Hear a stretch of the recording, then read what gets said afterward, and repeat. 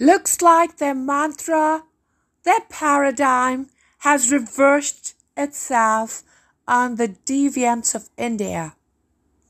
Folks, if the India deviants are under house arrest because they don't have a clean face regarding 9/11, and then they make lookalikes of themselves who they send into public life, so no one will know that these deviant Indians are under house arrest.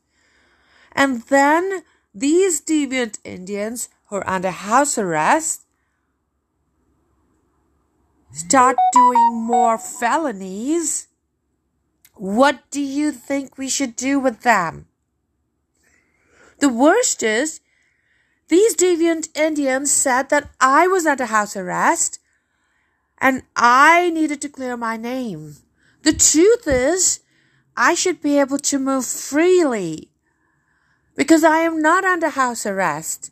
However, because I am ambushed and truly facing the ratio and proportion of at least 5 to 10,000 Indians that are beating on me, it's hard for me to travel outside of the apartment or even within the apartment complex without them using mid-range ultrasound and laser weapons to agitate my life.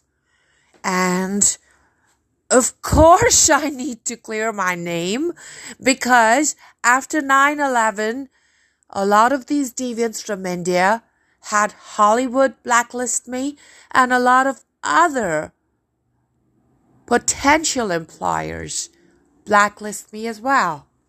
So what was I going to do unless I spoke up to every issue that directly or indirectly affected me?